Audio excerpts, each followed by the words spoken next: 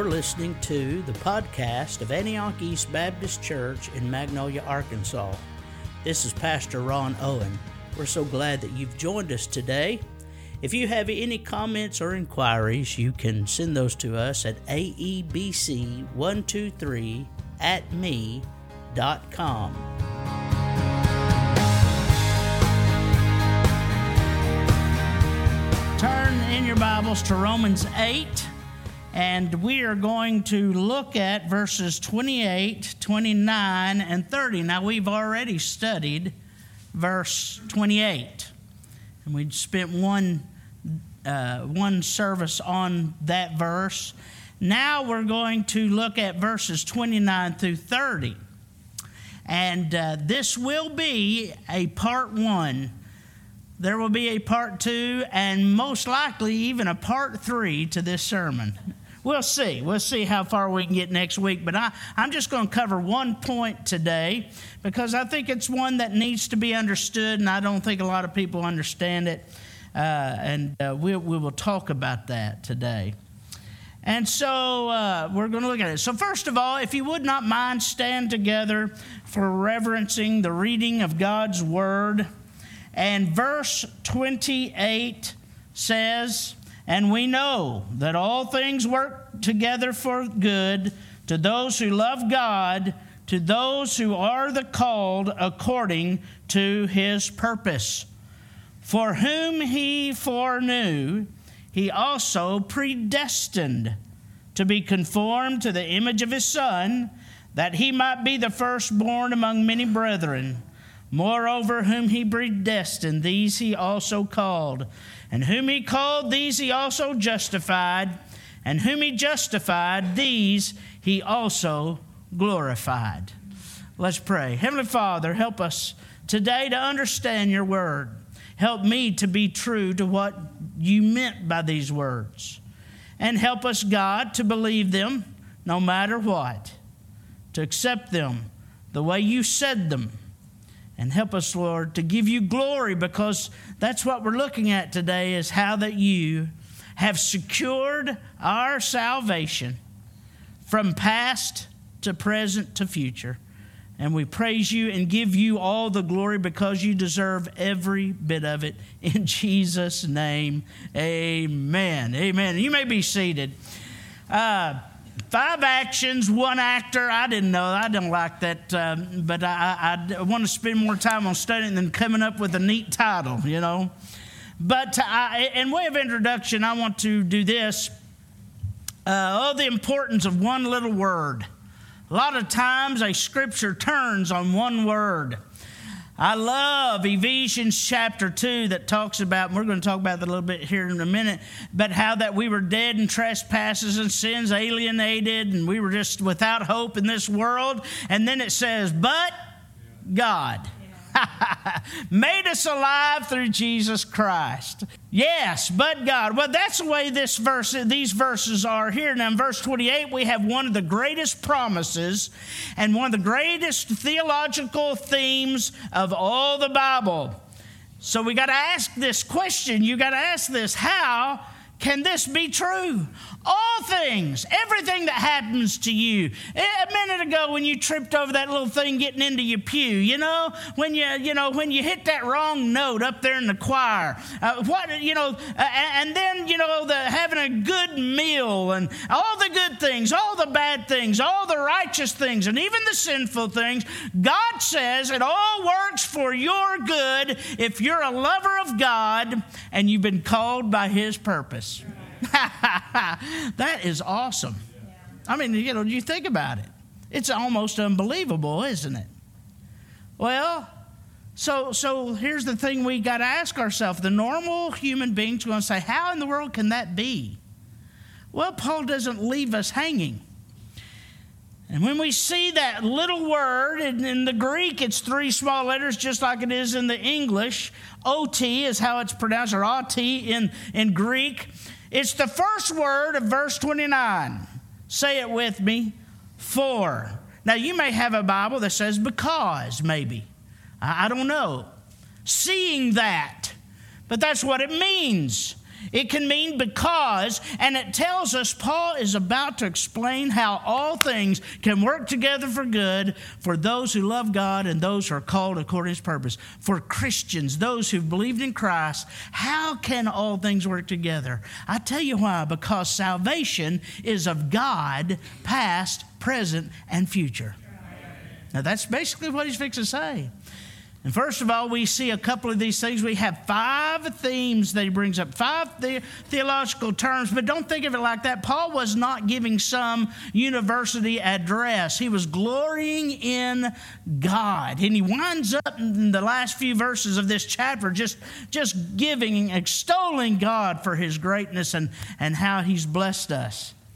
And so this is not a theological treatise of doctrine. No, this is good stuff for you and me. And you got to think of it in that way. And he gives 5 reasons that God can say all things are going to work together for good to those that love God. And then he expounds on that a little more in the verses we'll see later. But let's just get right into it. They are, number 1, foreknowledge. Foreknowledge. Now look at verse 29. It says, for whom He foreknew. F-O-R-E. Knew. Whom He foreknew. I want to ask you something. Who said foreknow? Who said foreknow? God.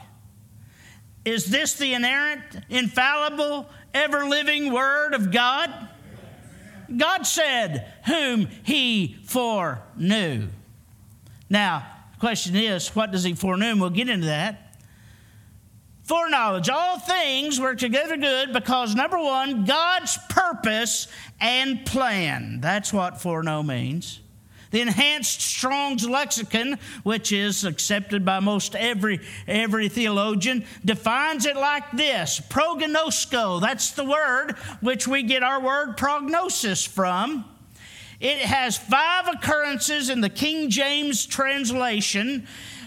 As number 1, twice as foreknow, foreordain once, know once, and know before once.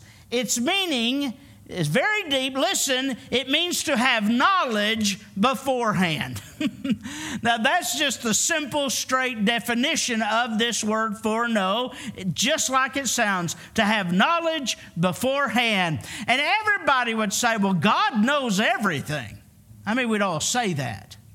Well, God knows everything. God knows what we're going to do. God knows the future. God knows everything. He's not bound by time. But what does it mean when He says this, foreknow? The word simply means to know beforehand. Foreknowledge is the work of God the Father, by the way. As I've told you, and I've been emphasizing this for this very reason, that you got to understand that if you want to balance gospel and theology, you must balance it on the union of the Godhead.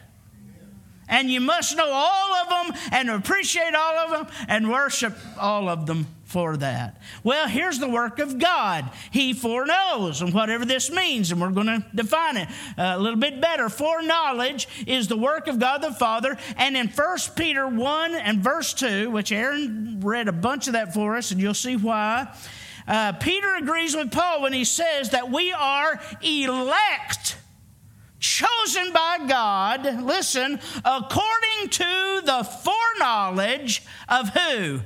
God the Father. We're chosen according to foreknowledge, the foreknowledge of God the Father. Now, I want to tell you something. You may not exactly believe the way I do about this, and you may have some questions afterwards, but here's the thing about it. If you don't study this and come up with something that makes you want to run and shout glory to God, you don't know it yet. You don't know it yet. There are generally 2 beliefs about this word. Generally 2 beliefs. By the way, get the back of your bulletin there. Everybody get your bulletin right there. Sermon notes. I want you to take notes. I want you to write down scriptures, okay? Write them down. Take some notes. It helps you listen. And then if you got questions afterwards, you can bring them to me, okay? Now, here we go. The first belief is this, that foreknowledge is foreseen faith. That foreknowledge is foreseen faith. That God looked down through time and saw what we would do, and elected and predestined according to that. And I guarantee you that a lot of you have heard that all your life. It says God saw in eternity past how a person would respond to the gospel and chose them on that basis. One other verse that connects predestination with election, again, is 1 Peter 1:2, elect according to the foreknowledge of God the Father. Remember this verse. That's the only two verses in the Bible, really, that kind of talks about predestination, that election being according to the foreknowledge of God. And then it says this, now listen, in sanctification of the Spirit. That's what the Spirit does when you get saved. He sanctifies you. He regenerates you. He comes into you. And then look at this. For obedience and sprinkling of the blood of Jesus Christ. Grace to you. There you go. The Trinity. Every part of your salvation is worked out by all three of the Trinity. God does the purposing and the planning and the foreknowing and the electing and the predestinating, and Jesus Christ comes in time and He paid for your sin. He died on the cross and He rose again and He offers you salvation, and the Spirit of God reproves the world of sin, of righteousness, of judgment. And when you come to believe and you've been called of God and you come to believe, the Bible says the Holy Spirit of God gives you new birth, makes you a new person in Christ. And then He seals you and keeps you till the day of Christ Jesus. Well, glory to His name. So again, some will say that foreknowledge means God elects and predestines by looking down through time and seeing who will believe and who will not. And He elects and destines in eternity past those who will believe in time present. There's a few problems with that, as you see on the board already. Number one, the word. The word. The word is not foresee. The word is foreknow. The word is foreknow, not foresee. Number two, another problem with that is omniscience. Omniscience. How many of you believe God the Father is omniscient? He knows all things. Well, let me tell you something. If this is true, that means that God had somewhere, sometime in eternity past, had to gain knowledge. And you know that's blasphemy. He had to gain knowledge of who was going to believe and then go, aha, I'm going to make my plan. I'm going to choose them. The object of it. What is the object? Now, you listen to me. You listen to this. I bet I'm going to tell you some things you've never really ever considered here. But the object of it. Well, the only place we know what the object of foreknowledge is in our text. And what does it say? Whom He foreknew, not what He foreknew. Whom He foreknew, not what He foreknew. Now, this is not on the board. There's going to be a little bit, maybe. I don't know what I've put up there. But actually, this is number 3. The object of it was number 3, all right? And this is number 4, but it's not up there, Riley. You can consider this number 4. I've got it as a subpoint under whom, but actually it ought to be another one. Here's the other one, and you can write this one in, is assumption. Assumption. Everybody say that word with me, assumption. How many of you know the old saying about assuming? Then I don't have to repeat it, all right? Here, now listen to me. Here and in 1 Peter 1 verse 2, it is, now listen, it is assumed by those who believe foreknowledge is foreseen faith. It is assumed that what God foreknows is what we will do. It's assumed that foreknowledge means that God looks down through time and sees what we'll do and then elects us according to what we do. That is an assumption. Show me in the Bible where it says that. Doesn't say it. Listen to 1 Peter 1:2. Elect according to the foreknowledge of God the Father. What about the foreknowledge of God the Father? It doesn't say anything. Now, let me tell you something. I can just as well assume it is what God saw or knew that He would do. I assume That God's foreknowledge looks down through time. If you wouldn't, He doesn't look down through time. He's just God. He knows us. He's omniscient. But God does not look down through time to see what we would do so He can make His plans. No, God knew in eternity past what He would do. Are you listening? You say, well, Brother Ron, yours is an assumption too. Yes, mine's an assumption that has scriptural backup to it.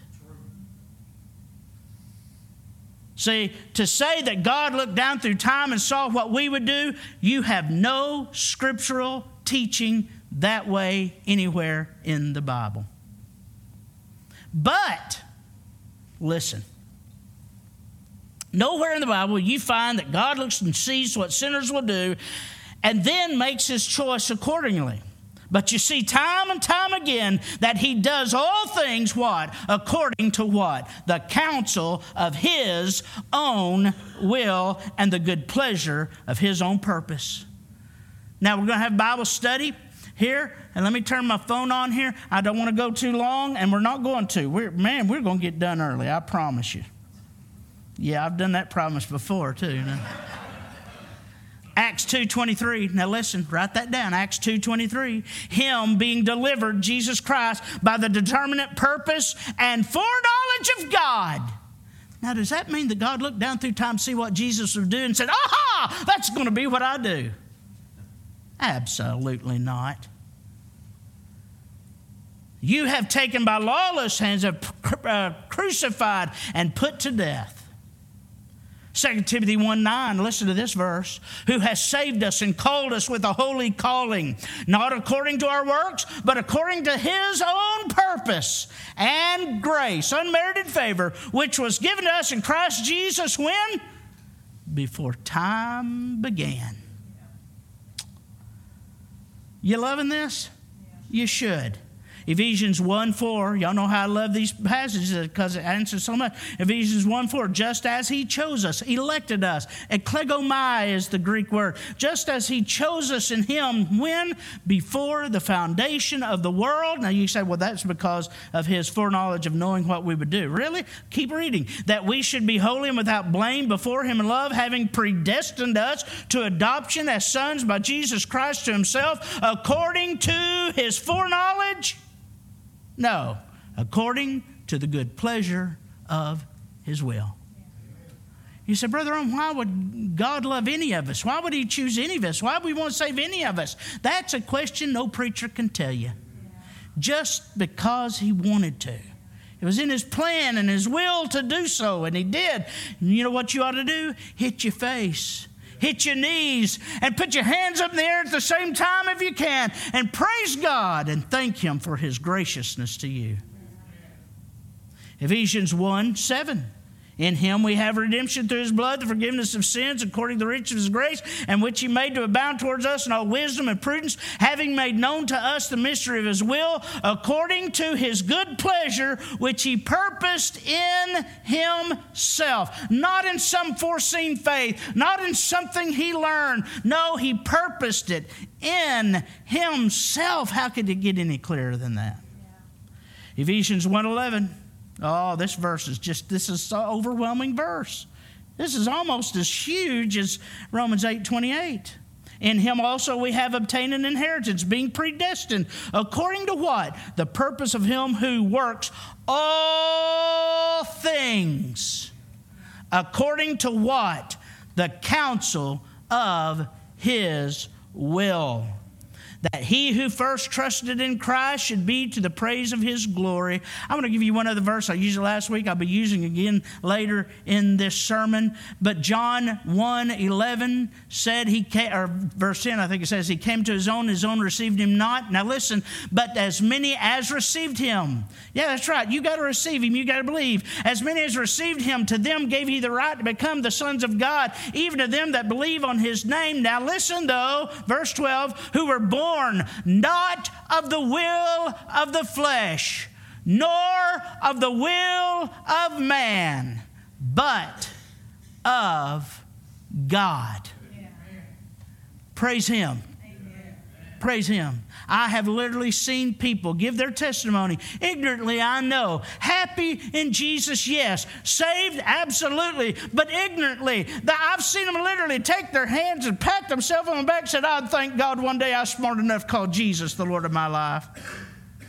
Well, then it's not salvation by grace. It's by merit. You merited it because you were smart enough. You were wise enough. You were good enough. I don't see that in the Bible. Then the fifth one, or the fourth one, like mine says here, is depravity. Depravity proves that foreknowledge is not God looking down through time to see what we would do. Depravity. Some call it total depravity. You could also call it total inability. Is that true? Does the Bible teach that? Well, you tell me. I'm going to read you something. If God were to look down through time, I'm telling you, if God were to look down through time to see who would choose Him, He would be totally disappointed. Psalm 14:1. Listen. The fool. The fool. I spit on my iPad here. I'm sorry. The fool. Every T, every dotted I. The fool has, I hope that's not changing the word of God. The fool has said in his heart, "There is no God." They are corrupt. They have done abominable works. There is none who does good. The Lord, now listen, the Lord looks down from heaven, not down through time, but He looks down through heaven at men, at the earth, upon the children of men, to see if there are any who understand, who seek God. They have all turned aside. They have together become corrupt. There is none who does good, no, not one. And he repeats this in Psalm 53, word for word. And then under the inspiration of the Holy Spirit of God, Paul writes in Romans 3, verse 10, I've used this with y'all hundreds of times, and I'll keep on doing it. As it is written, there is none righteous, no, not one. There is none who understands. There is none who seeks after God.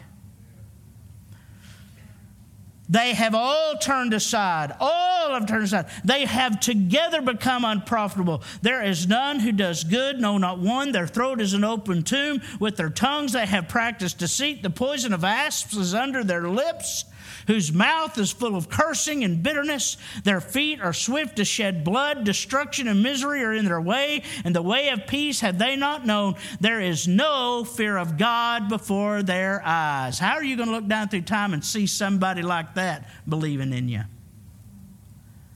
Well, Romans 8:7. Now you listen to this. Listen to the Word of God. Because the carnal mind, that is the mind, the fleshy mind, the only mind you have before you're saved. That's all you are before you're saved is carnal. The carnal mind is enmity against God. It's an enemy of God. It's against God. For it is not subject to the law of God. Now listen, nor indeed can be. And listen to verse 8. So then, those who are in the flesh cannot please God. So if God is looking down through time to find somebody that would please Him, somebody that would obey Him, somebody that would come to Him, He is totally disappointed. 1 Corinthians 2, verse 14.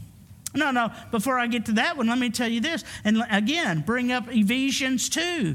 Go read Ephesians 2. And it says, you who were dead in trespasses and sins.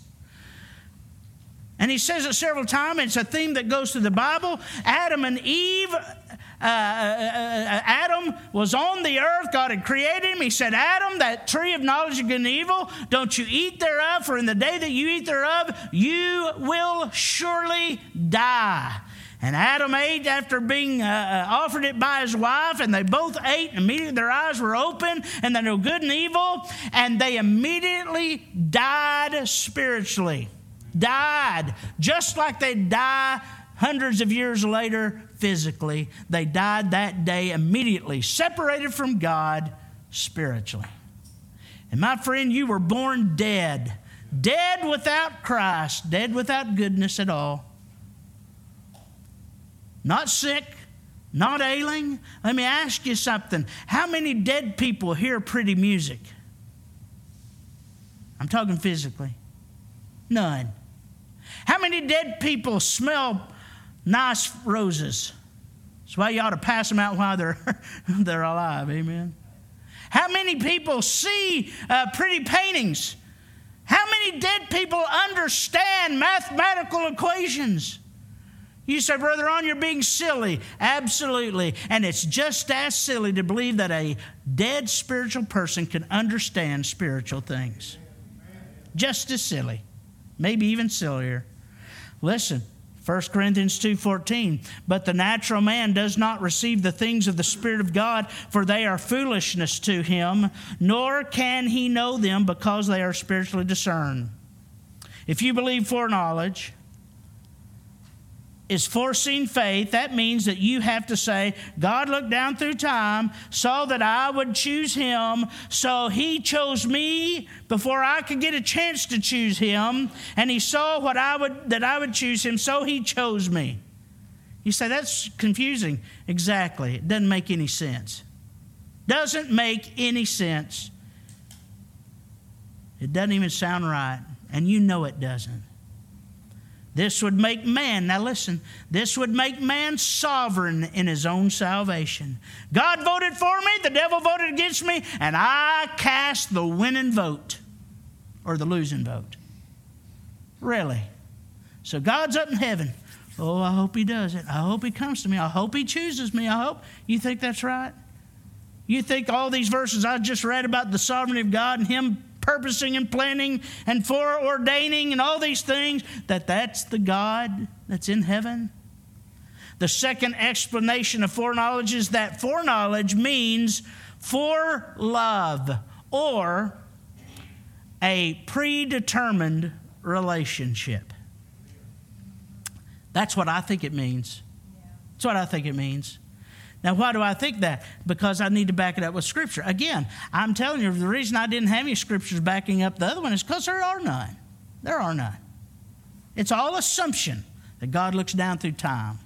But listen to this, Matthew 1:25, and Joseph did not know her, that's Mary, till she had brought forth her firstborn son. Now, I want to ask you something. Does that mean that he didn't know how to say her name? Now, as adults in here, we know exactly what that means. He didn't have an intimate physical relationship with her till after she'd given birth to Christ. Well, Genesis 4:1's better. Now Adam knew Eve, his wife, and she conceived and bore Cain. Does that mean to have and bear children, all you have to do is know somebody's name? Lord help. You know that's not what he means. He's using the word know there for the word love, intimate physical love, the gift that God has given a husband and a wife. And you know them like nobody else knows them. And it's a precious thing. If done right, it's love. We call it love, forgive me, love making.